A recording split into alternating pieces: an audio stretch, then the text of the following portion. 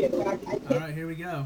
Yeah. So, I think we need like a name for this like TV show. So we'll have to come up with one. Um, Like a sort of plug in the beginning and kind of edit it in. so some of you guys may recognize this guy. This is Anssi. Pronounce your last name for me. Viljanen. Yeah, I'm not gonna try to say that. There you go.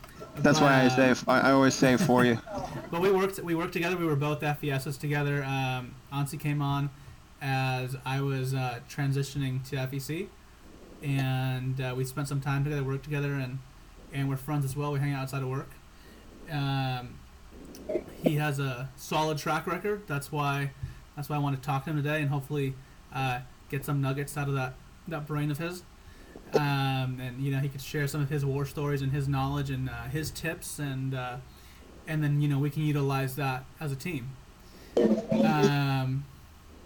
So, I mentioned your time as an FES, and I was thinking about this before the call. You came in real, like with a lot of heat, like you were like chomping at the bit. You were ready to go, right? And I think you got, I don't know, like 80 ops your first month, but like Yeah, it was that short month. right. Um, We were already 14 days into the month. I came in with 80 ops at so, the end yeah, of the month. So that's a crazy first month. But the caveat was that there was one CW, and you were like oh my goodness, like why do I only have one CW?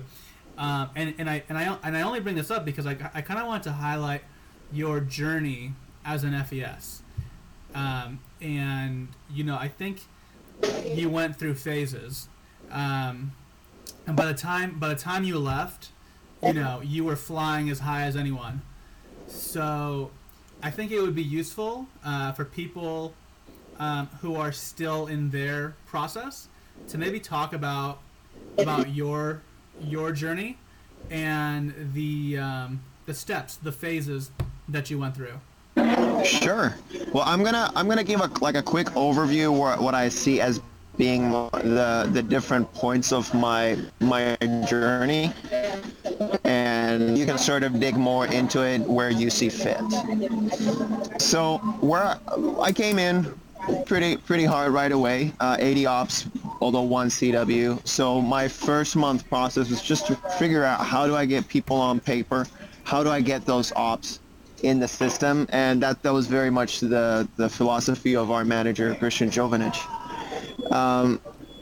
But then the second month, I started sort of figuring out the CW game as well. I guess I realized what are the things that really affect your closes, sort of how to schedule stuff a little bit closer up, how to maybe match the FEC a little bit, how to maybe set up expectations a little bit. So I started getting my CWs up. I believe my second month was about 100. I hit 105 ops and 14 CWs.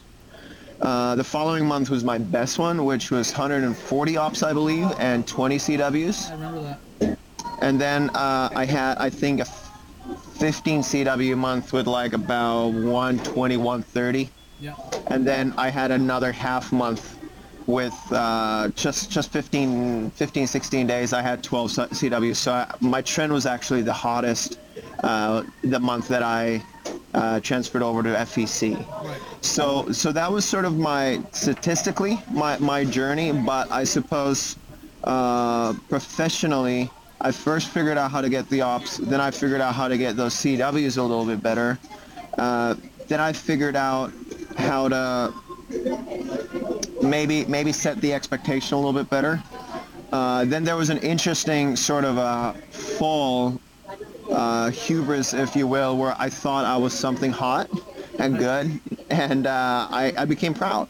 Right. And that was a sort of an interesting phase in my FES career where I kind of realized how to adjust my mental game and how to come back from that, and I feel like that's after I had sort of sorted that one out, that's when I kind of reached my peak, Right.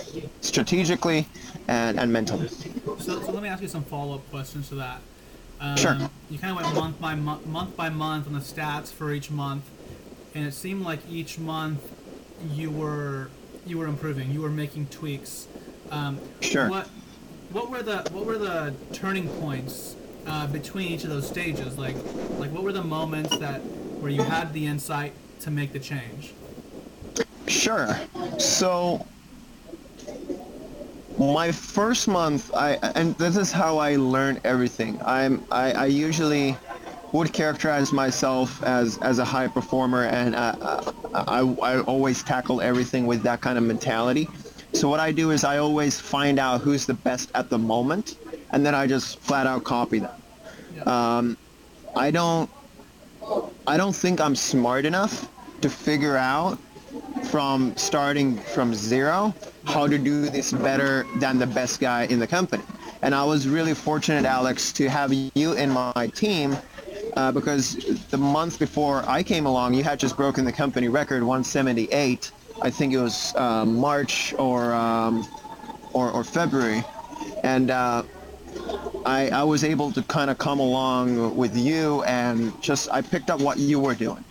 Right. And I kind of made that my own and hit the road running, and got pretty good pretty quickly.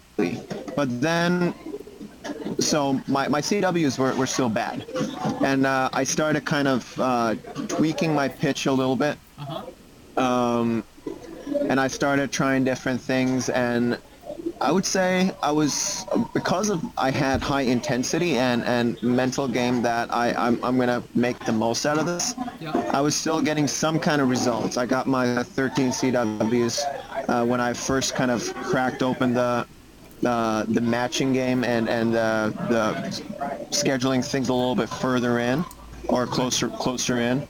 So let me narrow that down a little bit. Sure. You're alluding to how you basically got more CWs.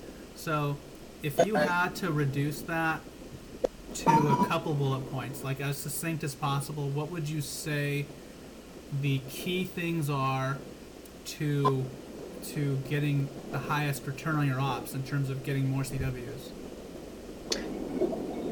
Two things. One is that you're first setting up the appointment as close up as possible. Yep. And secondly is that if you can make sure that the person sits down, you're going to be doing really strong.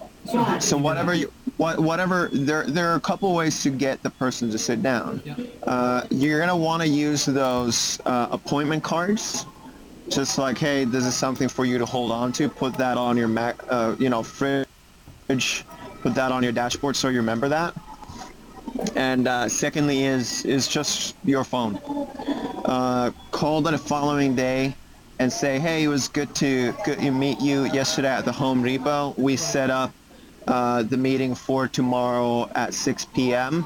Yeah. Did you have a chance to talk to your wife? Is that still a good time for you? And they said, no, well, actually, it would be better if we did it at 4 o'clock. I'm like, okay, well, I'm going to let my consultant know. Or maybe they're all right with it, and you just roll with it. And that's what I do as an FEC. Now that I'm an FEC, I'm very particular about getting those sits. And so let me ask you a question. Sure. I think a lot of FESs have the concern that, if I call to confirm, they might change their mind. They might cancel. What's your response to that? Sure. I would say that's BS. I mean, if they're going to change their mind, that means that they're cold to begin with. Right. And, maybe it's better that we're not wasting anybody's time if they're cold to begin with. Right. If they're cold or sort of on the fence, there's a possibility you'll be able to still talk them back into it. So if there's no contact, we just can't bury our heads in the sand and say that, well, hopefully it'll be good. Yeah. That's good advice. That's really, really good advice. Absolutely. So you mentioned that you dealt with hubris, right? Sure. I had some of that myself where once I was in a good stride and I would be speaking to someone, I would feel like in a store, I'd feel like, oh, I got them. Like I got Right. this. And then I would lose them, right? Right. And I had that happen in the home too, where I'd be going really well, and I'd be like, oh, this person's gonna sign up, and then Yeah. I'd lose them. And I found that what happened when I got cocky like that was that I stopped focusing on the process. Exactly right. So, yeah, I had to remind myself that, like, whenever I had that thought, I'd have to remind myself, focus on the process till the end. Like, Exactly you right. don't have it until like you have signed them up, or you don't have Exactly right. them until you walked out of the house and signed them up. Exactly right. And even furthermore, as an FEC in particular, you don't have them until they're installed. That's a good So, point. Any tips on guarding against that pride? well, I guess what is to guard against it, I would say, is that stop looking at what everybody else is doing. Right. Are you better today than you were yesterday would be the question. Not whether are you better than, the next best guy in the team. Right. So that was very helpful for me. Also, my last month and a half or so, I stopped counting my ops. Yep. My best day, I got 17, and that was also only in 7 hours actually, because I had to fly to San Francisco that day. Yep. And it was a Tuesday, just a random Tuesday. Came in at 7, worked until 2 o'clock, and just pulled a boatload of ops. That's pretty killer. Right. And but the key was, if you start counting, you become content with what you're doing. Yeah. And then you stop trying as hard. Right. So that's sort of on the protection side. Sort of what the effect of that pride is, what I found is, almost in every case where that pride would seep in, Yeah. I would communicate essentially to myself that I'm so good at this that I don't need to work as hard as everybody else. Right. And that's when my numbers started going down. I enjoyed a measure of success, and my CAM was having other guys sort of train under me. And I noticed that, when I was training these other guys, then I thought that, I have this and I don't need to work as hard, and that's when my numbers started going down. Right. Let me ask you a question. I think counting ops is also counterproductive. So, I have my answer to this question, but I want to hear what you think. Sure. I think it's easy to focus. It's like almost natural to focus on how many you have. Sure. But when you're not counting and you're not focusing on how many you have, what are you focusing on? The next one. What am I going to do in the next conversation? Yeah. There's every FES probably knows the feeling, the kind of zone that you're in when people are just stopping. Yeah. Your pitch is good. You're present. I think that's the one key word, is that you're present in the conversation, and you know how to control it. Yeah, that's perfect. That's a great answer. Let me change. Would that coincide? Would that coincide with what you think about it? Yeah. The way I explained it was like I was always just kind of like going, just kind of like go. But I like how you put it. I feel like that's more tangible. Okay. Focusing on what's next, focusing on what's right in front of you, being Sure. present. I think that's super key. Like, don't think about what time it is. Don't think about what anyone else has. Don't think about your Exactly monthly right. numbers. Just No. think about like getting the next one. Exactly And right. That's perfect. So let me change gears here a little bit. Sure. We both worked a variety of stores, and no two stores are alike. Here's something I run into when I talk to my team. Sure. I'll often get feedback like, "Oh, it's slow. It's slow today. There's not that many people here." You know what? Let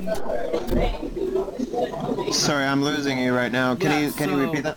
So the feedback I get from people often, not often, but on occasion they'll say, "Oh, it's slow, right? The store is slow."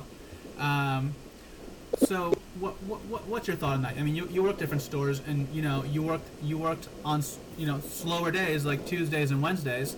Right. Um, so on days when it was a slower day, or at least lighter in traffic, how would you approach that? And what do you think about the idea of a slow day and how that should or did affect your performance? Sure. So I have two thoughts on that. For one, we should define what is a slow day. Does that mean that the foot traffic is bad? Because you go to a store like Marina Del Rey, and I was always counting how many people I was talking to. A regular day in Marina Del Rey Home Depot, you get talk to 400 to 500 people, where a regular day at East Inglewood, where I usually worked, was about 200 people. So the foot traffic was double, even more than that in comparison. But Right. I pulled double the amount of ops from East Inglewood. Right. So less amount of people is not necessarily bad, for one, because there's no herd effect. Marina, you try to stop one person, they don't stop. The people behind them notice that they're not stopping, so no one's stopping, and you're not talking to anybody. Yeah. So I actually kind of prefer a little bit slower traffic because people are more prone to stop. Yeah. That for one. But I do realize when we talk about slow days, that yes, there are days when no one's just stopping. The store is difficult, and I definitely understand the whole concept. In my area, there was one particular store, West Inglewood, that was really hard. But the question I would ask myself, and here's what I would say is the key takeaway from this, is that on a slow day, can you afford to slow down? I don't believe we can afford, because what happens is that our inclination would be to just wait for the hot days and just go hard on those days. Right. But I would contend that if you don't build the stamina to go hard all the time, Yeah. you won't have the stamina to go hard on those days that the iron is actually hot. Yeah. So think of it as a training ground when it's a so-called slow day. Yeah. Because even still on my slow days, I would still pull 4 ops, 5 ops, which Yeah. is, for a lot of people, that's something that they would kill to have something like that. Right. Right. Yeah, totally agree. So earlier you mentioned, I was asking you kind of about like how you learn and that sort of thing. I know you're a big learner. You read a lot. You study a lot. You do a lot of learning on your own. You're probably gonna be learning your whole life. For sure, yeah. You mentioned you came on and you learned from me. I know you also learned with Gordon. I kind of introduced you to Gordon. Yeah, Gordon Welty, yeah. I know you were in touch with Jonathan Bissell, and A little bit, yeah. and Nick Fern a little bit. So, if you could talk about each of those people, Gordon, Bissell, Nick Fern, and not to toot my own horn, but myself, just like what you learned from each of those people. Sure. So I consider yourself as my biggest mentor, because from you I actually caught the form of my pitch. Yeah. And if you want, we can role play that at some point or whatever. But I caught on to the form of it. From Jonathan Bissell, I learned the value of being simple, not being simplistic, Yeah. but being simple in the pitch. Yeah. I call it refined simplicity. Okay. Gordon is very good at being non-threatening, Yeah. and that is a very huge key in being an FES. We got to win people's trust, and if we're threatening, we can't do it. Yeah. And finally, Nick Fern, he had a couple just very, very good nuggets in terms of verbiage that he was using in his pitch, and I kind of added those along into the skeleton that I got from you, and I feel like I made it better. Yeah. So, when you said you got the form from me, like you're saying the skeleton, the order of things? Can you elaborate a Sure. little bit? Well, I mean, I can literally go through the whole thing in a minute and a half. You want to role play it? All right, let's do it. Let's do it quick. Okay. Yeah. Well, hey, how are you doing? Good. How are you doing? Doing good. Hey, can I ask you a quick question? Sure. How much you spend on electricity every month? $30. $30? Okay. Okay. Give me a little bit bigger number, because if you say Sure. Okay. $30, I'm Okay. gonna let you go. All right, $90. $90? Do way better than that. Yeah. So let me show you something. And I always have a picture of Yeah. of a solar panel. I point at it and say, so what we do is we upgrade your house to solar for no cost. Yep. Pause it, let it marinate a little bit. Yeah. We have about $700 million from Google to do these projects. So it makes a lot more sense for you to make your own electricity rather than buy it expensive from DWP or Edison. Yeah. Now the only question is if your roof qualifies. Yep. Is your roof flat or is it pitched? It's pitched. A pitched roof? Yeah. Awesome. Can I take a quick look at it with my satellite? Sure. Okay, then we go over that. Then there are basically three basic things that I mentioned when we're looking at the roof. So it seems like you have a shingle roof, is that right? That's right. Do you know how old your roof is? 10 years old. 10 years? Okay. So yeah, we're still definitely within the range. Is it strong enough for a man to walk on it? I walked in it last week.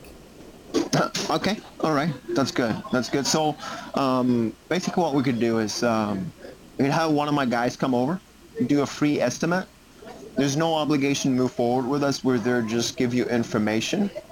Are you usually better available in the morning or in the evening? The evening works. Evening is better. It's 2:15 right now. I'll be able to actually still squeeze you in today at 6. Does that work for you? Yeah, I can do that. Sure. So I'll have my guy come over at 6, and if you just have 15 more seconds, let me write out this appointment card for you, so you have something to hold on to. You have a way of getting a hold of me. Perfect. Yeah. And then I'll just take their contact info. So And obviously, that's I was a super easy customer. I was just for the sake of time. sure. Now let me tell you this though. Let me tell you this. Whether you're difficult or not, Yeah. like. What I encounter is that I don't need to work with fighting against objections almost at all, because I guide the conversation. I always know where I'm going, and we kind of reach the logical conclusion. So maybe after they're signed up, they might ask something, but it's not like something I need to overcome per se. And I think that's key. You know, an effective script is one that it's like I always compare it to like a Bruce Lee 1-inch punch that like knocks someone out. It has like Right. the most impact with the least action, and it's gonna Exactly elicit the least resistance from the customer. Exactly and, right. And that's why being specific and very intentional in your script is so important. And I know you're very intentional. I was very intentional. Gordon was very intentional. Nick Fern's very intentional. Exactly right. 0, 3. You met the verbiage from Nick. Was that just the line about the 700 million? That one is from Nick, and also in the very end, I could still squeeze you in today at 6. Yeah. That's a really good squeeze you in. I love that verb. Yeah. Upgrade your house to solar. Upgrade Yeah, it. That's that's a from good one. Jonathan Bissell. What would you talk a little bit about refined simplicity? So I think here's the essence of it is, do not use more than one sentence to describe one idea. Why? Because you don't need to. What happens when you do? You start rambling. You give more space to kind of for the other person to kind of jump in. Which, I mean, if they do, you shut your mouth and listen, obviously. But it's just not necessary. Yeah. And if you don't know how to communicate one idea in one sentence, you don't know your stuff well enough. Yeah, that's perfect. I often tell people, I think when you get too descriptive, you kind of open the door to go down rabbit holes. or Absolutely. to basically, you're basically eliciting objections. Exactly right. All right, let's see what I've got here next. This is actually a question I sort of ask in interviews, but I want to ask you. Sure. Well, what motivates you in general? My biggest motivation is that I just want to be really good at what I do. Yeah. Okay. So that's very much at the core. I suppose. Why is it that I want to be really good at what I'm doing right now? Is that I'm just very very enthusiastic about entrepreneurship. Yeah. And then there is a secondary, and I'm frank and honest about it. We're saving the world, but that's not what's on the forefront of my mind when I work, to be honest. I realize that kind of leaks into everything, and that's what motivates a lot of our customers. Yep. But most of my drive just comes from wanting to be good. Yep. Okay. I mentioned learning earlier. Sure. What are your thoughts on continuous learning, especially I think once you get good and you get comfortable, it's easy to kind of like let that take a back seat and be like, I can stop. So what are your thoughts on continuous learning? Well, I think the important thing is to be very definite and intentional once again. Yeah. What is it about your game that you can improve right now? You can there's always that thought that practice makes perfect or whatever, but I would say perfect practice makes perfect. Yeah. And what I would say is that you gotta focus on one part of your game at the time. There are very sort of in the FES game, you can break it very, very easily down to your game of how effective you're stopping people, Yeah. how effective you're at your value proposition and getting people around the map, and thirdly, how effective you're able, in closing and getting the name on the paper. Right. Very, very simple. And obviously, all of those different components have a lot of things that play into it. So my strategy in learning was, okay, well, I feel like I'm not stopping enough people, so I need to focus on that part of my game. Right. Or I'm able to bring people to my table, to my map, but I'm not able to get the names on the paper. Right. So I would need to, focus on that part of the game. And there's always somebody who does it better than you do, so you just got to go and find out who that person is. Right. We talked about process earlier, and being intentional. What do you think about? I think you have two groups of people in our camp. I think you have people who are fairly regimented in their process, and will use a script or at least an outline they follow, versus people who kind of freewheel and go off the cuff. What compare and contrast those. What do you think? Well, I do say this. I just came from Colorado last week and talked to 25 best performers, FESs, in the country. And one common denominator is that they all know what they're doing. They're very simple about what they do, but they pretty much do it the same way every single time. So there are very few sort of freewheel kind of people who just wing it. So that's just on the statistical side. Second way to look at it is that if you give yourself the quarter to say, well, I'm good enough, just kind of feeling it out and winging it. Right.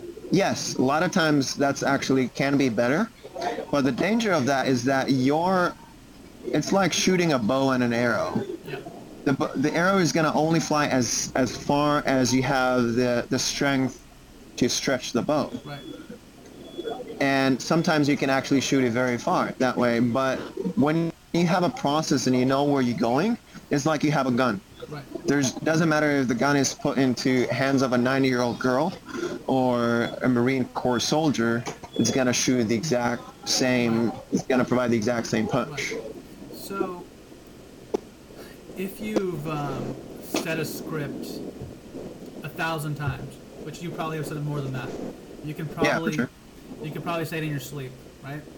For sure. How do you still sound natural when you talk to a person? How do you make it sound like it's the first time it's come out of your mouth? Oh, that's a great question. That's a really good question. I'm wondering how to actually do that. I think it comes down to being present. There's a great guy called Josh Waitzkin. He has a book called Art of Learning, and he was a martial artist, and he said that he studied form so that he could leave the form. So he would basically just hone in this one punch time and time and time again, Yeah. so that when the time comes where he actually needs to use it, he's not thinking about it. Right. So I've practiced it so many times that I actually don't need to think about it. Yeah. So I'm not thinking what am I supposed to say next. It kind of comes naturally because I've done it so many times, and at that point it's just a matter of controlling my energy and being present to the person. I'm not thinking about what's happening at home, how many offs the guy next to me got over at the next store, and just being present. That's super important. Right. That is a very insightful answer.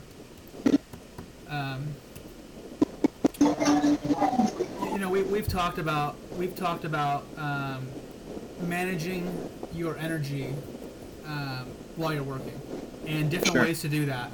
I drank caffeine. You did Right. not. You had I your did not. own way of doing that. Right. Something I noticed when I first started was if I had like a high carb lunch or with like red meat, I'd be very sluggish afterwards. Absolutely. So I avoided that for a while until I got good enough where it didn't matter. But tell me your philosophy on managing your energy, because I think managing your energy in the role of FES is like just so pivotal. It's extremely important. I think it's one of the most important things. Oh, absolutely. So, I mean, that's a really interesting point that you bring in. Obviously, I did fairly well for myself at the store, Yeah. and you could come and see me there, but you wouldn't necessarily see how I live my life outside the store. Right. So, I think there are a lot of just physical components that you need to take into consideration. I would try to be very kind of regimented about maintaining your exercise routine, because that is like just yesterday. Previous night I had gone to sleep at 2 o'clock. I had to get up around 7, 8, so I'm getting not enough sleep. Yeah. So I have to go run a site visit in the morning, and I come back. I just want to take a nap. Yeah. But then I realized that, well, I have a choice. Am I going to go exercise or I'm going to take a nap? Yeah. And I realized that I'm going to get so much more done just by going on that exercise class. So that's sort of, and that's what I'm doing. My day was really good, even though I hadn't got enough sleep. Yeah. So that being said, I was fairly regimented about my sleeping routine. Yeah. So as much as possible, I try to get my 8 hours of sleep. I do not use caffeine because I find that it tends to mask my real energy level. Yeah. And I find that you always kind of need to pay it back eventually if you kind of borrow by using caffeine. So I would not have enough sort of energy for my wife after my day of work if I was caffeinated and I come down on that caffeine crash at the end of the day. In terms of nutrition, I tend to eat a lot of salad. That's what they always called me at the Home Depots, Mr. Salad, for the salads that I would either make myself or my wife would make for me. So I was very conscious of the fact that I would not eat too much for lunch, just enough that I would not be sort of sluggish. Huge. That's huge. And sometimes I might even eat 2 times, so I would take my first sort of 10, 15 minutes. I would finish first half of my salad in 10, 15 minutes around 11 o'clock. Yeah. And then I would go back around 2 o'clock and finish the rest of the salad. So that way my blood sugar is not up and down. Yeah. And that was something that was very helpful for me. Yeah, physical energy is a huge part of this. Oh, absolutely. Absolutely. You know, Gordon Welty, one of the best FPSers that ever was. Oh, absolutely. Super endurance guy, super disciplined, former Marine. Nick Fern. I didn't know that, actually. Yeah. Oh, wow. Nick Fern is a pretty extreme guy to extreme sports and things like that, endurance athlete, Okay. that sort of thing. So yeah, it goes a long way. And I'm not an athlete, nor do I have high endurance. So anyone can do it. There you go. Can I say one thing about that? Sure. Actually, from the blog that you referred me to, Eric Barker, Barking Up the Wrong Tree. Great blog. Absolutely great blog. I love following that. There was a article on grit and mental toughness. Yeah. And something that struck me about that, line that kind of stuck with me, was that your brain will always give in before your body does. Like, your body will be able to go a lot further than your mind. It's very interesting. Which kind of like, when we give up, we make excuses, and usually those are very physical excuses, like I'm too tired or something like that. Yeah. But kind of having that at the back of my mind that, oh, it's actually, in the end, it's actually still a mental thing. Yeah. It challenges me in a good way. Yeah. The FES role, I always say, is such a mind game. It's all Absolutely. all like up here. Absolutely. Real quick, and I just have a couple questions left, so we're Sure. wrapping up. Okay. What do you think of, people who are salesy, overly Oh. salesy? Okay, so I kind of get the gist of the question. Can you define that a little further? What is the effect of being overly salesy, and what would be a preferred way of being? Right. So. And I might tie that into the non-threatening piece. Yeah, I mean, think about it this way. How would you want to be treated? Like, someone's trying to impose something upon you, you're just not going to respond very well. There's going to be always that buyer's remorse if you're forced into something. So you know what? Let me refine the question. Sure.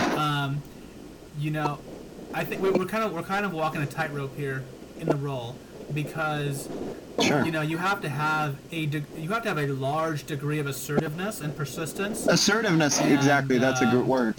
And like, really, like, once you have a customer, like, keeping them there until you close them.